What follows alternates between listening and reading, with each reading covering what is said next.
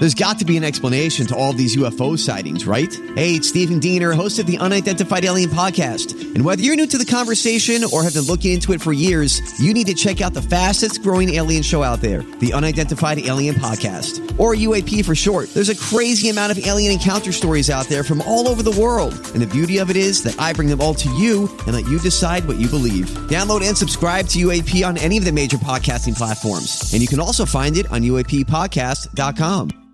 Hi, everybody. This is Adriana Trajani. I'm the host of You Are What You Read. I have the privilege of interviewing luminaries of our times about the books that shaped them from childhood until now. We get everybody from Sarah Jessica Parker to Kristen Hanna, Mitch Albom, Susie Essman, Craig Ferguson, Rainn Wilson, Amor Tolls, you name it, they come, they share. New episodes of You Are What You Read drop every Tuesday on Apple, Spotify, or any major streaming platform wherever you listen to your podcasts. Tom Bernard Show with Andy Brandt Bernard and Mike Molina. And we'll be right back. Tom Bernard Show. Michael Bryant, Brad Sean Bryant, what's the latest? Well, basically, we're trying to represent people who have been hurt, then talk to them before they talk to an adjuster. One of the key points is to make sure you know what your rights are before you start talking to the insurance company and they start asking you questions or they try to settle your case early and cheap. Well, what's interesting to me is, a lot of people have fear of attorneys. It makes them very uncomfortable. They get nervous about it. What should I do?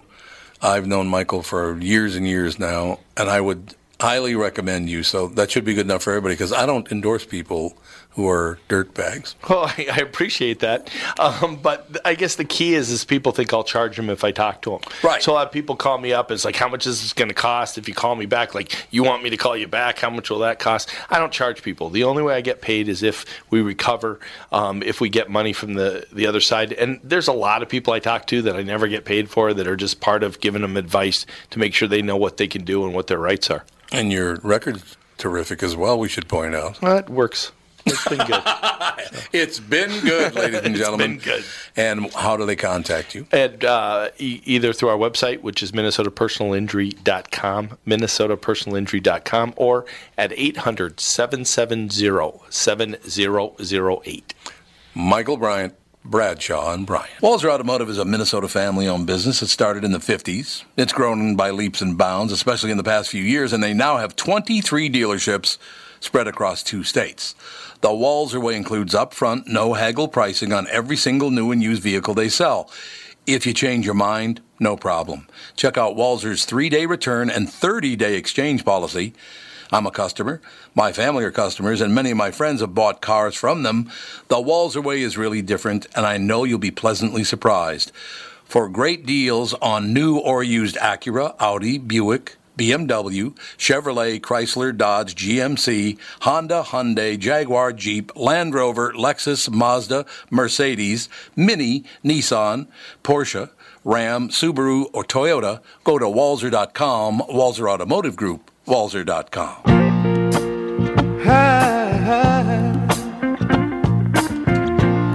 Ain't nothing I can say, nothing I can do.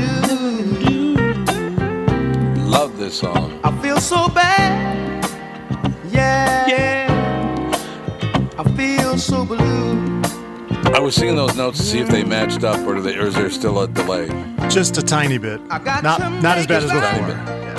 It's never going to be singable. But this, sounds really, really good. We got a totally new router all set up, and Andy installed all this equipment, and it's wonderful. Yeah, their router was horrible. It was horrendous. It was yesterday, honest to God, Melina, this is what you sounded like. You guys sounded like to us. It's like, God. Yeah, it was seriously awful. It was really bad. Well, that's what I hear every time I, have LA Nick in studio, so I understand. Oh! There you go. There you have it. You guys both have to tell the truth on this, because I'll tell the truth, too. A new online poll matched up a bunch of competing brands like Coke versus Pepsi and had people choose the one they prefer. There are 12 matchups and how people voted. See if you agree with them. So tell me, do you guys like Coke or Pepsi? Coke, generally. I have not been drinking pop, but when I was, I preferred Pepsi. You preferred Pepsi. 76% said Coke, and see, I'll I'll be the. Well, it's not a tiebreaker because I like regular Coke, but I like Diet Pepsi. Isn't that weird? In a way, I guess. That doesn't surprise you. 76% said Coke. Nope. Number 2, McDonald's or Burger King? Burger King. McDonald's. Definitely. Okay, 78% said they prefer McDonald's. Well, see, to me, they're completely different. Yeah, that's the thing. I mean, they're McDonald's completely- burgers and Burger King burgers are very different. Yeah, they're very different. But see, now I thought mean, McDonald's was supposed to be using fresh meat or whatever, or grilling it now. That's what I heard. Are they? Are they? Yeah. I don't know, I guess. All I know is I went to Burger King last week, and I was sick for like 5 hours after. So You're not used to it? still, yeah, no, I haven't been eating fast food, and it's, I don't know, something about the oil they use or something. It just does Yeah. not work. I really like those McDonald's breakfast sandwiches, the McGriddles. Oh, I think yeah. Those things are delicious. But yeah, McDonald's burgers and Burger King burgers, I like them both, but they're completely different. So, yeah, 78% said they prefer McDonald's. Number 3, well, this isn't even close. Netflix or Hulu? Yeah, everyone's going to say Netflix. Yeah. I have both, so Yeah, me too. But Hulu runs commercials. Yep. not if you pay. There's a regular subscription, and then there's a no ads subscription. Oh, there is? For a little bit more. I don't know how much it is compared to Netflix, though. Although on Hulu, the commercial breaks are at the most 90 seconds. So who cares? Let's see. Hulu plans $8 for ads, $12 for no ads, whereas Netflix Doesn't ever run any ads. Yeah. has no ads, but it is also $14. Yeah, so there But you do go. you remember last year Well- when Hulu updated their menu? Because when you search for something, Yes. it's so stupid now. Like you cannot resume Oh. what you were watching, or like if you wanted to search for something. Ooh, I don't like that. Yeah. So you can't resume? Well, you can, but let's say like one of the reasons I have Hulu is I'll go back and watch Seinfeld sometimes.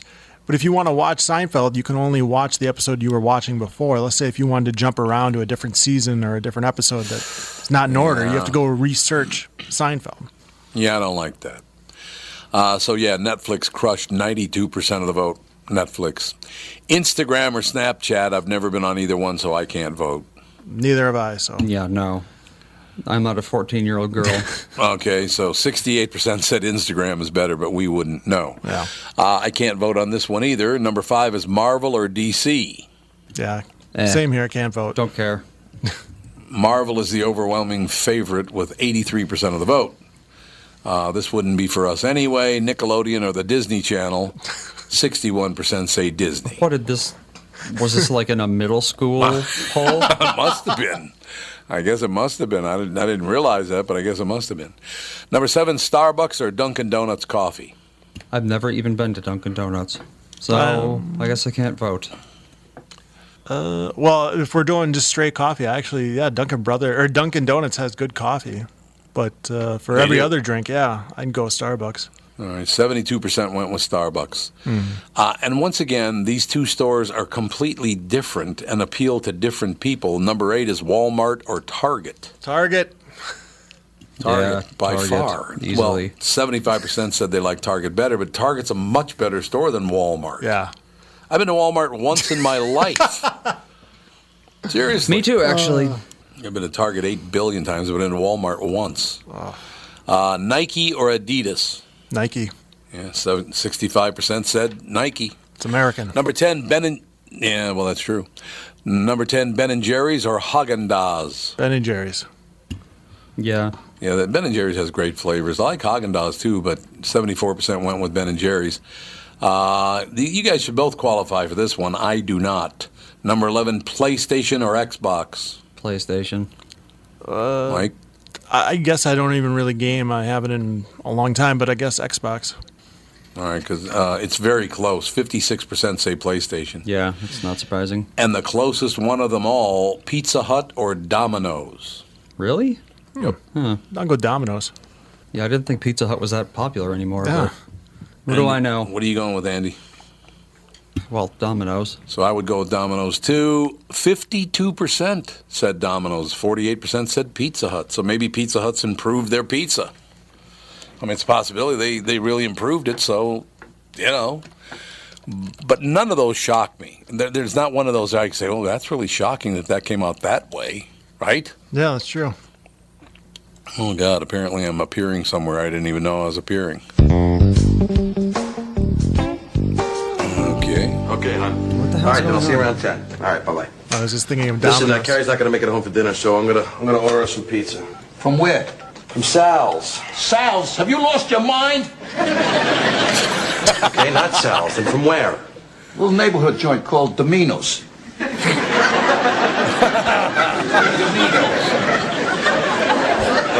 Domino's? Yeah, that's it. That's very funny because Chris Domino was on the KQ Morning Show. Yep. Chris Domino. I'm going to start calling him Chris Domino. But he doesn't spell it that way. It's Dimino. Domino. It's a neighborhood joint called Domino's. Joe from Louisville says Pizza Hut. So have they improved? Send me a text, will you, Joe? They Too sweet. I pizza. can't stand sugar in pizza. Yeah, sugar and pizza does bother me too. So, but maybe they improved the sauce. Possibly the situation there. But, you know, any pizza works for me. There are pizzas that I prefer over other pizzas, and some pizzas are fantastic. But I can't really say much pizza. I've had horrible pizza, but not very often. If I can taste the sweetness, I can't eat it. I'd rather just throw it away. I understand what you're saying. Now, it's not worth saying the name of the place, but remember one of the last times we ordered pizza in studio, it was not that good. It was a local place that people love, but maybe they were just having a bad day in the kitchen. Yeah, that might have had a bad. What flavor did we have? I think we just had, like, I don't know, pepperoni or... No, it might have been just sausage and... I can't remember, but it was not good. We all kind of... Was it the one that's downtown or the one that's over on the over in Dinkytown? Downtown. Yeah, you're right. That was not very good, and I don't know why that is. Maybe they found out it was me and they peed on it or something. This is a great story. Julian Edelman of the New England Patriots may very well have stopped a school shooting. Here's what happened. Someone messaged Julian on Instagram and told him, quote, dude, there's a kid in your comment section that says he's going to shoot up a school. I think you should alert the authority.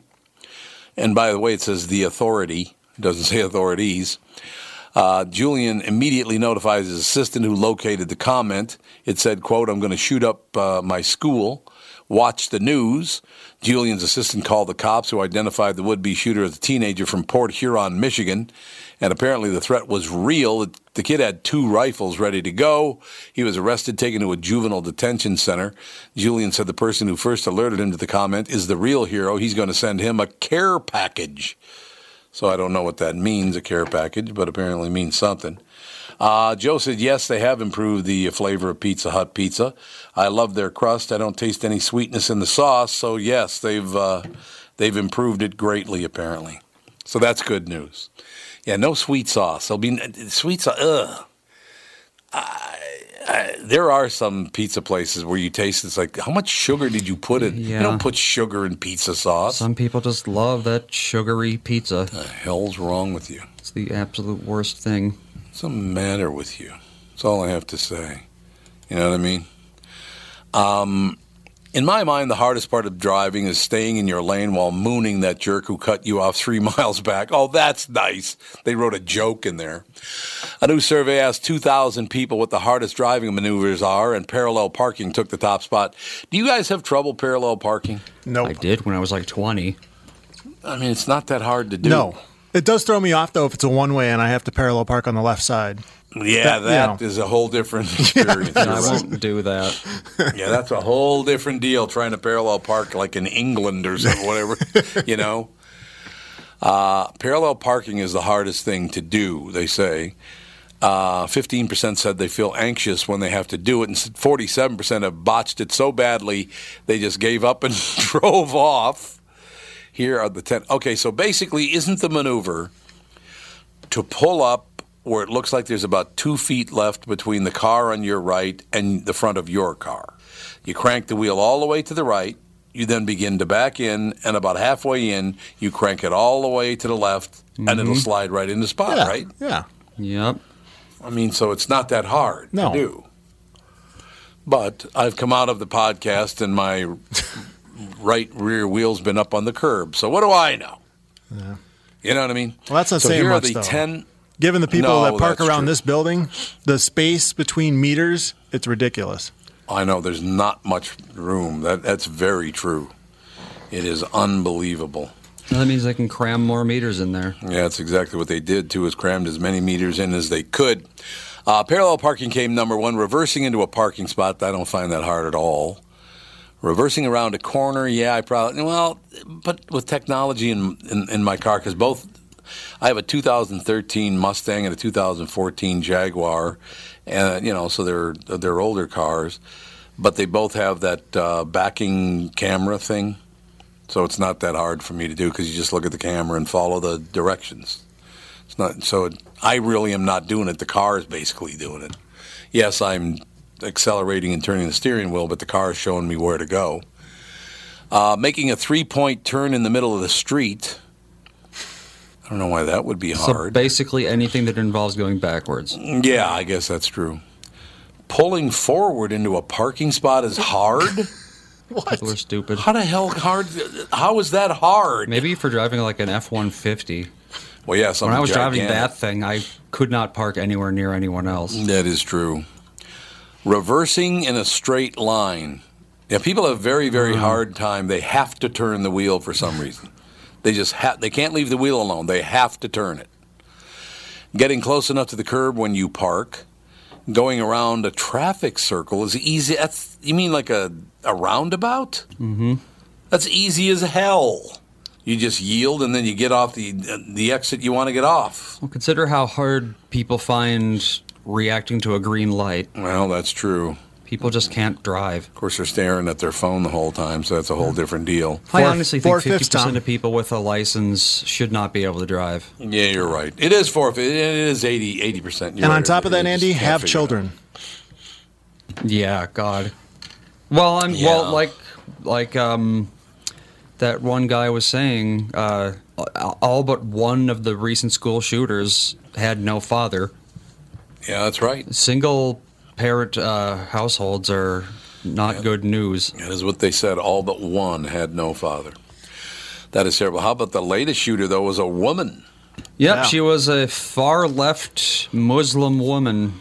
Who hated YouTube. Really mixing things up. And that's right. She was a far-left Muslim woman. Yep, she How does that work? She was a vegan and everything.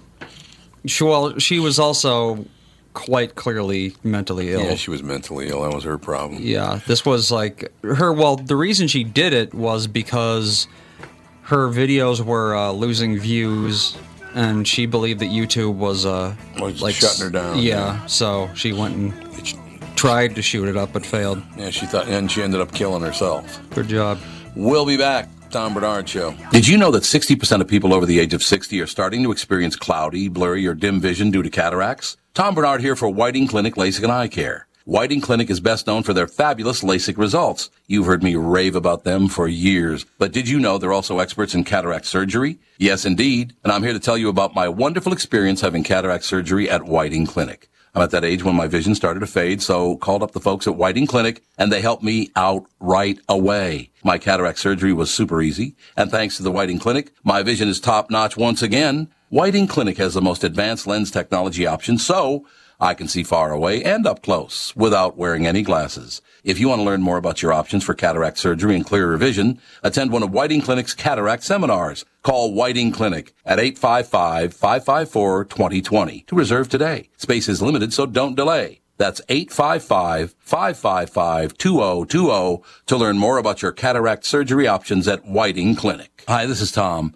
If you spend any time at the lake, you can relate to the pure joy of hanging out on the dock. You, family, friends, and the calm of the water. If this sounds like heaven, you're going to want a Flow Dock. Flow Docks are rock solid with double bracing to eliminate side-to-side sway. And get this, you can install, level, and remove your Flow Dock without even getting into the water. You see, Flow's passion to invent a better way to make life easier comes through in every product they make, right down to Flow boat lifts that are quieter, faster, and effortless to install and use. Are you starting to see a pattern here? Flow is about making things easy, meaning you have more time to enjoy being at the lake. Isn't that why you go there in the first place? See for yourself why they say they've been perfecting leisure time since 1983. See them at FLOEINTL.com. Flow Docks and Lifts. A better way. Morning, driving through the sound and even in the valley. In and around the lake. Mountains come out of the sky. We are back. Tom Bernard Show, ladies and gentlemen. TJ English will join us in about 15 minutes. Looking forward to that. The shooting at YouTube's headquarters this week has people talking about what they do if something like that happened on their job. So here's what experts say. You basically have three options if there is an active shooter at your workplace. My first option, of course, would be to pull my handgun and blow their brains out. Shoot back is probably the best option. That's my option. You come into my workplace with a rifle, and I will shoot you. And that's just how it is, because I have a license to conceal carry. So I wouldn't do that if I were you.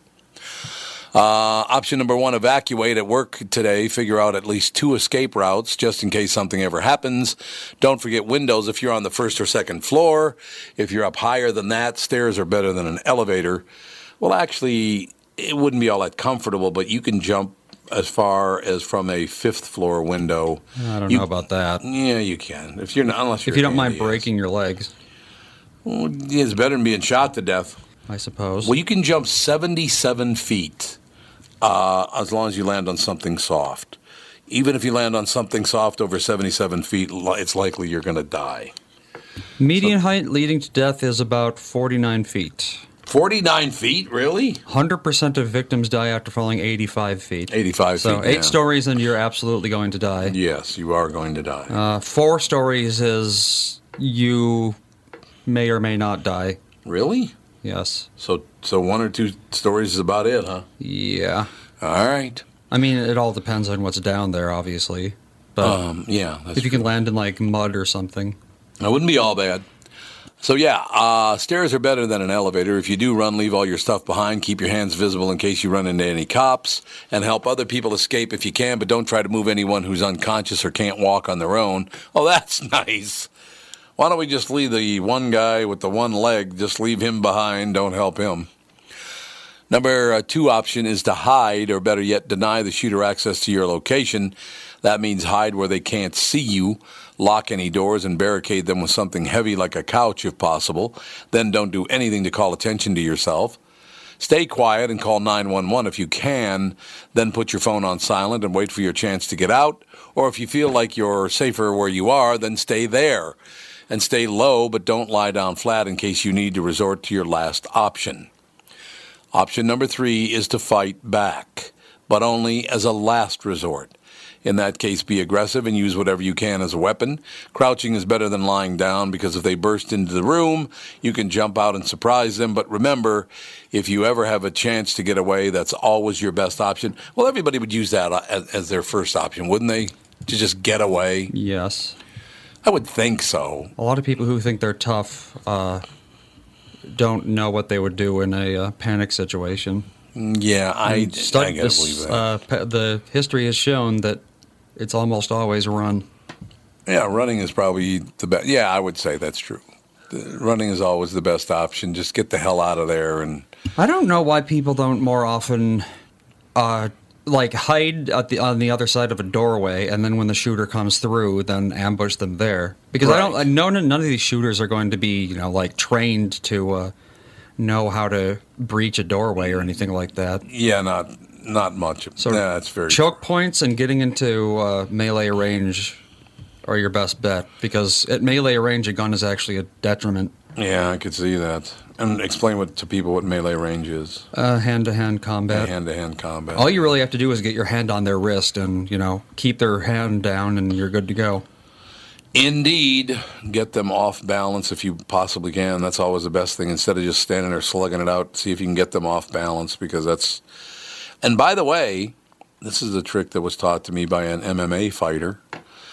If you're at a bar and somebody starts yelling at you across the room and they think they're a tough guy and they come running over to you, the best thing you can do is, as they're getting to you, take 2 steps backwards, because their brain has already adjusted the distance between you and them, and when you change that distance, it confuses them. And therefore, you can sock them first, which is a good thing, because you know you're going to step back, and he doesn't. It actually works, too. I didn't believe it. I said, there's no way. But then he showed me, and I tried it with him, and it actually works, because you know you're moving, and he doesn't. You just got me thinking of that scene with Casey Affleck in Manchester by the Sea when he's at the bar. And he eyes those guys across the bar, yeah. Yep. Yeah, he does he do that? Yeah, I think he does. Well, I think he actually is. I think so. Yeah, I think he does do that aggressor. move. Yeah, he is the aggressor. Yeah. He's the aggressor in it. God, that's a great movie. Yeah. Some people didn't like the ending. The ending is not the greatest ending I've ever seen, but when he's coming home from the grocery store, oh my God. That is one of the worst scenes in the history of movie. I mean, one of the greatest, but one of the worst scenes I've ever seen in a movie. And even though she's only in it for Manchester by the about Sea. 10 minutes, Michelle Williams, when she runs into him, years after in the alley. Yep. Yeah, she runs into him in the alley. It's a great scene. Casey Affleck, he's in a lot of trouble for feeling up women, isn't he? Yep. Is he? What the hell is he doing? I mean, what are those guys doing? Here's what I don't understand. Who's the best-looking guy in Hollywood? Like Brad Pitt, is he the Mr. Charming? Who is you think? Or is there who's the best-looking guy in Hollywood? It's not really something I spend a lot of time thinking about. Yeah, I know. That's why I can't think of anybody. But it always comes out every year. Don't think about that. What is it? Sexiest Man Alive. Yeah, Sexiest Man Alive or whatever. Who won the most recent one? I have no idea. But I'm not exactly Brad Pitt, I'll just say that. But why do you have to force yourself on women? You can find plenty of women who would have sex with you. What's the problem? 2017 was Blake Shelton. Oh, good God. I don't know who that is. Yeah, it's the guy that's on The Voice. Well, still don't know who that is. Yeah, you wouldn't know who that is. Yeah, I didn't think so. Doesn't make any sense to me. But but I don't understand that whole. But I was told that it's a power issue. It has nothing to do with sex. It has only to do with power, and that's why candy asses like Ryan Seacrest do it. He's got a lot of problems apparently now. About 5 women have come out and said he did it to them. So I think Ryan might have a few more problems. I just love all these Hollywood people that tell us what to do ethically in our lives. Oh, to be ethical, you need to do this. Yeah, well, you're grabbing everybody's crotch. Yeah, thanks. I really need advice from you, you dirtbag. If you rob the same place twice, you have to assume the people will handle it differently the second time, right? A few weeks ago, a man attacked a food truck owner named Jirasak Boonlert in New Orleans and robbed him. What was he on, Tatooine? I don't know. He was in New Orleans. Then a week later, he went back to rob the same truck and the same guy. Only Jirasak had made some changes after the first robbery. Specifically, he'd gotten himself a gun. So the second time the guy came, Jirasak fired a shot at him. The cops didn't say whether the robber was hit, but they did say he was able to run away, and now they're trying to track him down. You tried to rob the same guy twice? Yeah, I think the first time someone gets robbed is when they get a weapon. Yeah, I've never been robbed, but I still got a weapon. I don't need it. Especially in New Orleans. New Orleans is still one of the most crime-ridden cities in the country. Oh, God, yes, it is. You get off the main drag, you get off Bourbon Street or any of those streets like that, it is dangerous as hell. Same with Las Vegas. People don't realize how dangerous Vegas is off the Strip. U.S. or cities off of Fremont Street. By violent crime, let's see. Minneapolis is... It's not that low. It's not that low, you're absolutely right. And we don't report all our violent crime either. That's the other part of it. It's like we don't tell the truth about that. Baltimore, is actually Detroit. higher than New Orleans. Yeah, Baltimore, Detroit, is that right? Detroit, yes. Baltimore, yes. Yeah, there you go. St. Louis, Memphis, Milwaukee. Yeah, it doesn't surprise me. Milwaukee has been getting really crappy really fast, and I don't know why. It really has, absolutely. Oakland, Kansas City, Stockton. Kansas City's dangerous? I know. God, I love the plaza in Kansas City. It's a beautiful area. St. What the Louis. hell's that all about? St. Louis that's is really number dangerous. one. Yeah, St. Louis is really dangerous. But yeah, Minneapolis is like number 20-ish. Yeah, that's not good. No. Safer than Anchorage. It's safer than Anchorage. Oh boy! Now we've made some strides. Yeah, I remember again when I was a teenager in my 20s, even I would say all the way up to mid 1980s. Minneapolis downtown was very, very safe. And then all of a sudden, it got really dangerous, and every day it gets more dangerous downtown Minneapolis. Well, the good news, is, as it were, is that Minneapolis's violent crime that they prefer is robbery, not murder or rape. So. No, that's good. That helps. So, yeah, well, actually, no, that's not true. Our rape rate is actually quite high. It is quite high. It's actually the 4th in the country. 4th highest rape in the country. Yay. That's great. After That's wonderful. New Orleans. So there you go. Joe wants to know if there are any sanctuary cities. Sanctuary cities? Oh, you mean like in this list? Yeah. What's a sanctuary city? Los Angeles, San Francisco. San Francisco is not a good place to be. No, it's not. No. Plus the people are jerks there anyway. I'll never forget that, Andy. When you were born, your mom and I took a trip out to... with the KQ Morning Show out to San Francisco. We're going to go see the Twins play the A's at Oakland County Stadium or at Oakland Alameda Stadium or what the hell ever it was called or is called. But your mom and I are pushing you in a stroller down the street, and this car with a couple of guys in it goes by, and he rolls down the window and he goes, "Effing breeders." That sounds like San Francisco. Breeders? Hepatitis. How do you think you got here? Yeah, STD capital of the world. Yeah, well, there is that. Yeah, breeders. That's where breeders. You're absolutely right, sir. And I feel really bad about it too, having had 2 children. My wife and I replaced ourselves. How are you doing? Okay. How's the drunk woman doing with 11 kids? How's that working out? Seriously. I just love that people talk about climate change. Stop having so many kids. How about that? That'd be good. Well, we went down the list before. You take my wife's family and my family, we are about half as many as we were. Because there were 5 in her family and 12 total. 5 in her family and 7 in my family. And I believe when you put spouses into that across the board, and my brothers and sisters and her brothers and sisters, there were about half as many people. So there were 24, and now I think we replaced it with like 12 children out of 24 people. So don't talk to me about global warming, all right? Don't talk to me about climate change. We did everything we could, you bastards. You heard me. You heard what I had to say about that. You know what that sound means?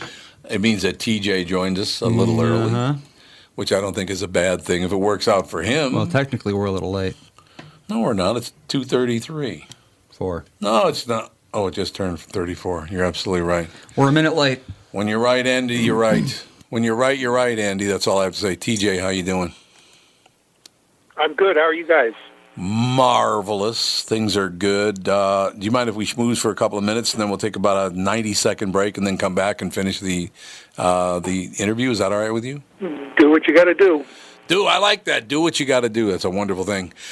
TJ English, The Corporation, an epic story of the Cuban-American underworld. This ought to be fascinating. A fascinating cinematic, multi-generational history of the Cuban mob in the U.S. Let me guess. Is the headquarters in Miami? Is that a possibility? What happened? Nothing happened. Could he not hear me?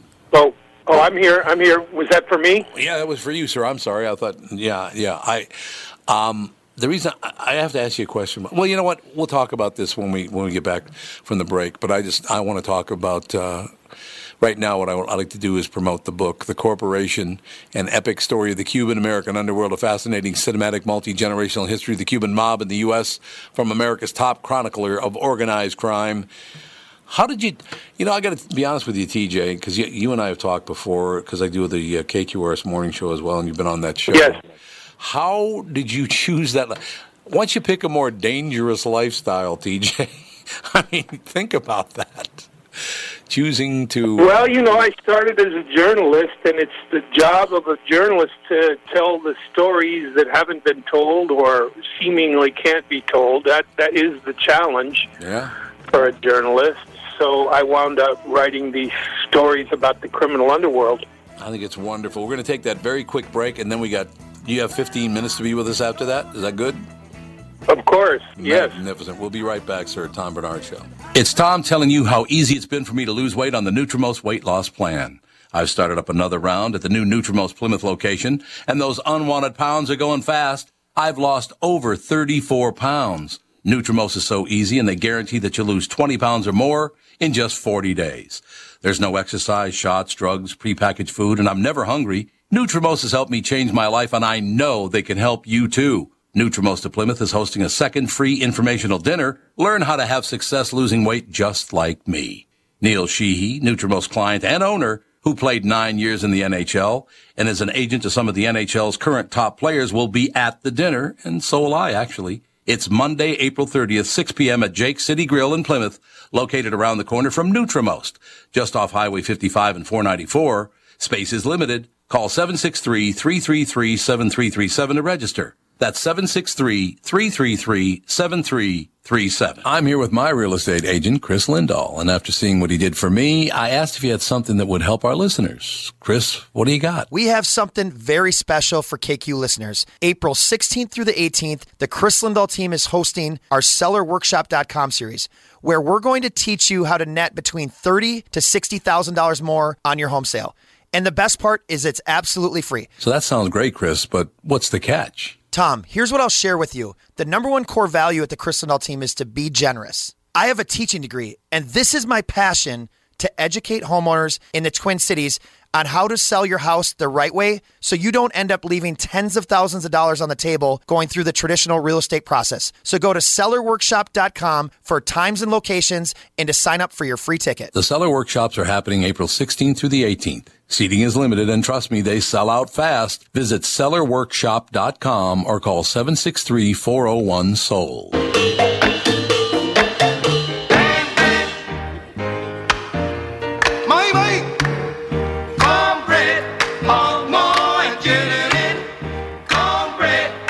Listen to you, Molina.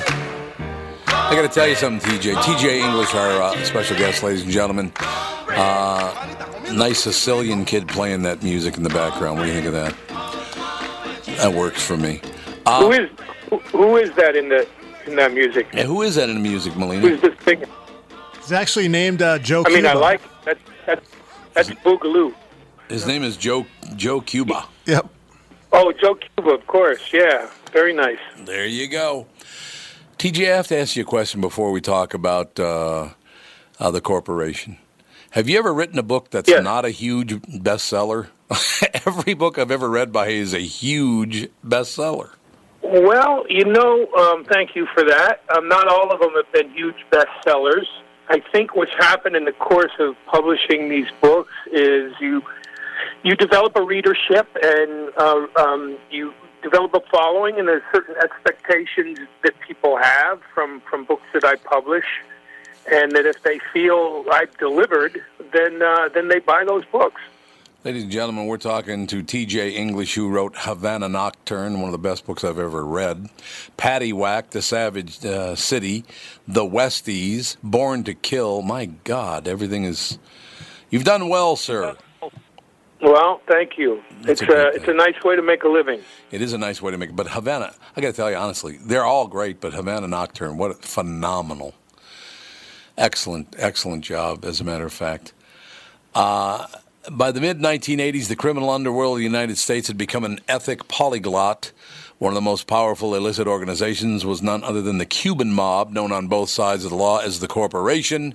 The Cuban mob's power stemmed from a criminal culture embedded in South Florida's exile community, those who had been chased from the island by Castro's revolution.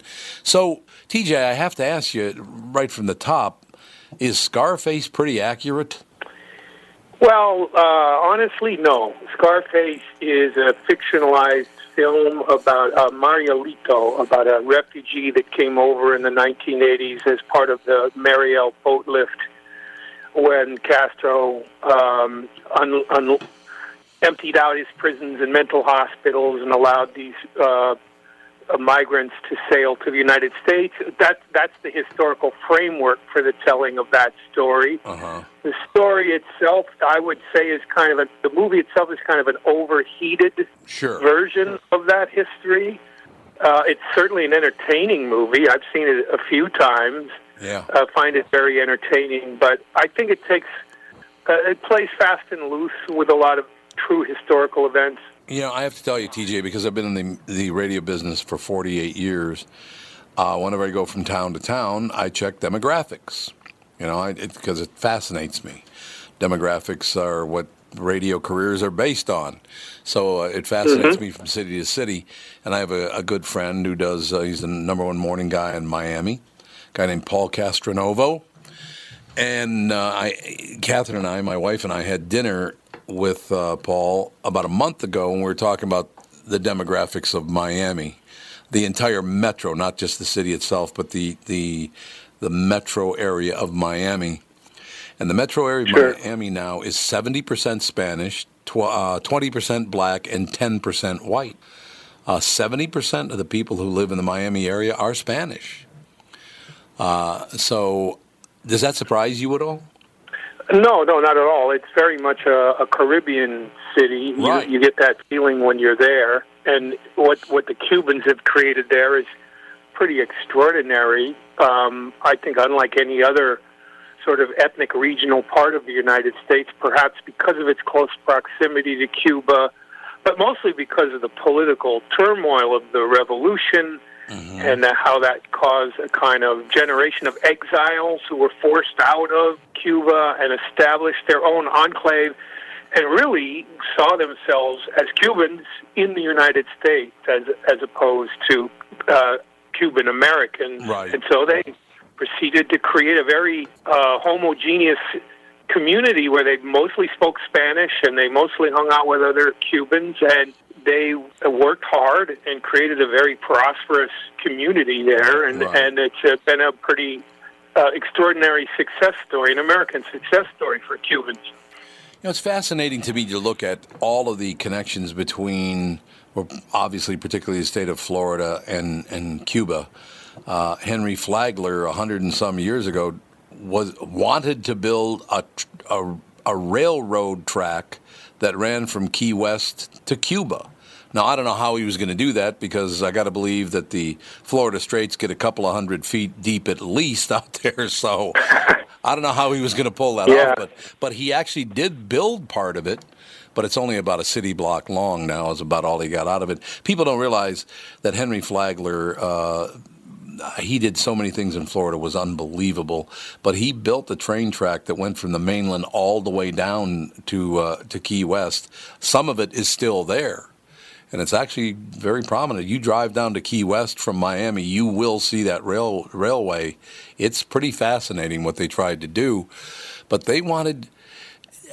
Was there ever a time when Cuba almost became part of the United States, a la Puerto Rico? No, not really. There was a time in 1898 when there was the Spanish-American War, and the United States became involved in that conflict, and they defeated Spain, and for a period of time, the United States was the colonial rulers of that island for a few years before Cuban independence. So in a sense, there was a very brief period there where it was sort of like Puerto Rico. Right. But that changed quickly. Yeah, absolutely. Obviously, the great scene in The Godfather when in the 1950s, late 50s, I guess it would have been, the casinos and all the rest of it. It was a holiday destination. There's no question about that. An epic story of gangsters, drugs, violence, sex, murder, rooted in the streets. The corporation reveals how an entire generation of political exiles, refugees, racketeers, corrupt cops, hitmen, and their wives and girlfriends became caught up in an American saga of desperation and empire building. Did the gangsters, or do the gangsters to this day, did they prey on other Cuban immigrants? Was it everybody, or did they have a focus? Well, interestingly enough, this this criminal organization that became known as the Corporation didn't start in South Florida and Miami. It started in Union City, New Jersey. Really? Oh. The mob boss of this organization was a guy named Jose Miguel Battle, who had been a vice cop in Havana in the 1950s. And when he was there, he met a lot of those prominent American mafiosi, Meyer Lansky, Santo Trafficante. In fact, he served as a bagman for the mob, delivering payments from the mobsters to the presidential palace. And so when he came to the United States, he had these underworld contacts, mafia contacts, and he met with them and formed a partnership with them that allowed him to begin this criminal organization that was all based on one racket, what the Latinos refer to as bolita, betting the number, betting a daily number. It's now called the lottery, and it's legal, and it's overseen by state governments and federal governments. But there was a time when the lottery was not legal, and it was controlled by organized crime. And Jose Miguel Battle was a visionary. He recognized that in the shadows of the revolution, there was going to be tens of thousands, if not hundreds of thousands, of Cubans coming to the United States, and many of them that liked to bet the number. And he sort of got in on the ground floor and created this multi-layered bolita organization that ran all the way from the New York, New Jersey area down to South Florida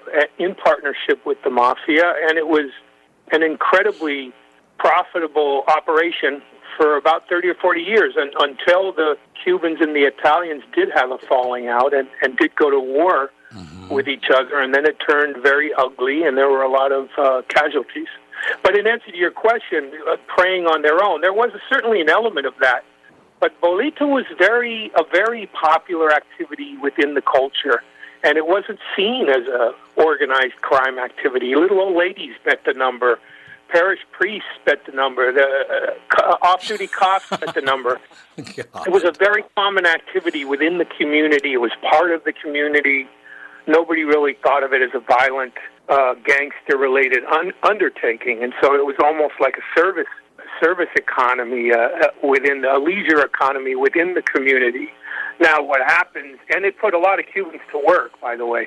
But what happens is they became a victim of their own success. It was so profitable that greed set in, and gangsters started to vie for control of certain territories and rivalries within the organization. And then it did turn inward, and it became sort of internally destructive. Right. And eventually that's a big part of what did bring this organization down.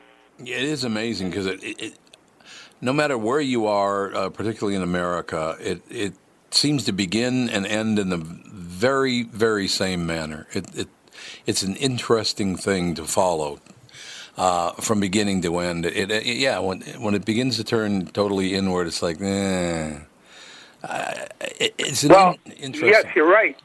And I've come to believe it after having written a number of these books from different points of view and different angles, different ethnicities. I mean, I'm Irish American. I've written 3 nonfiction books about the history of the Irish-American underworld. Right. I've come to the conclusion that there's just something very American about this story. Story of it's really a story of assimilation, American assimilation. It involves this kind of organized crime and criminality and gangsterism that often does start within their own communities and then expands outward from there.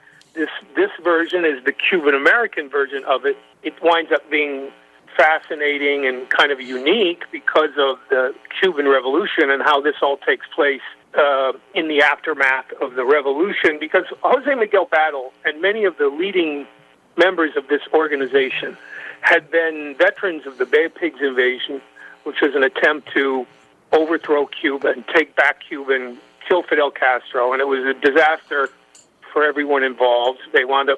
Castro knew they were coming, and they wound up, many of them got killed, and the rest of them wound up in prison. And when they got out of prison, they came to the U.S. Jose Miguel Battle formed this criminal organization, but he never gave up the dream of killing Fidel and taking back Cuba. And so that's sort of the underpinning or the cultural and political framework of this particular American version of an underworld story. See, I got to tell you, TJ, that's what I love about your books is there's an American element, the Cuban a Cuban element and kind of a worldly element. I love the way you write and include different cultures, kind of intermingle, because it always seems like several different cultures have to partake in order for it to be truly successful, and then eventually it turns inward and then completely falls apart. It's fascinating to me because it's real life. Yes, absolutely. Yes, and it is, and there is something very American about this story, and in many ways, it involves criminal activity and gangsters, but in many ways what these stories are people within a community sort of assuming the role of creating a path to power for their community, starting on the outside and trying to find a way inside. And you'll find a lot of gangsters believe that maybe it's a delusion, they tell themselves that part of what they're doing is trying to help their people or make advancements for their people. Right. They all have that. And Jose Miguel Battle certainly had that. He saw himself as involved in a noble undertaking. His version of a noble undertaking was to kill Castro and reclaim the mother country that had been lost in the revolution. And so he had a lot of sympathy within the community, a lot of supporters, even as it became apparent that this guy was a very ruthless gangster. You know what fascinates me? We have less than a minute left, unfortunately, TJ. I love talking to you, but I went and grabbed a sandwich a couple of days ago, and there was a young guy behind the counter. This guy could not have been more than 30 years old. He looked to be, I don't know, he was not Spanish, I can guarantee you that. And I looked at his right bicep, and on his right bicep he had a tattoo of Che Guevara. And I thought to myself, do you know who Che Guevara was and what he did? And that's your hero? Yeah. It amazes me, too. Yeah, that's an interesting phenomenon, how Che Guevara has become kind of a hero of the left, the Che T-shirts and the Che tattoos, and you talk to someone who is sporting this image, and it's apparent within the first few seconds you speak to them that they don't really know who Che was. No. But he's become a cultural icon. Yeah, no doubt. TJ, please come back soon. I love your books. I love talking to you. You're a great Would interview. love to. I appreciate your time, sir. TJ Thank English. Thank you very much. Thank you, sir. The Corporation, an epic story of the Cuban-American underworld. If you've never read a TJ English book, do it. Do yourself a favor. They're phenomenal books. We'll talk to you tomorrow. Tom Bernard Show.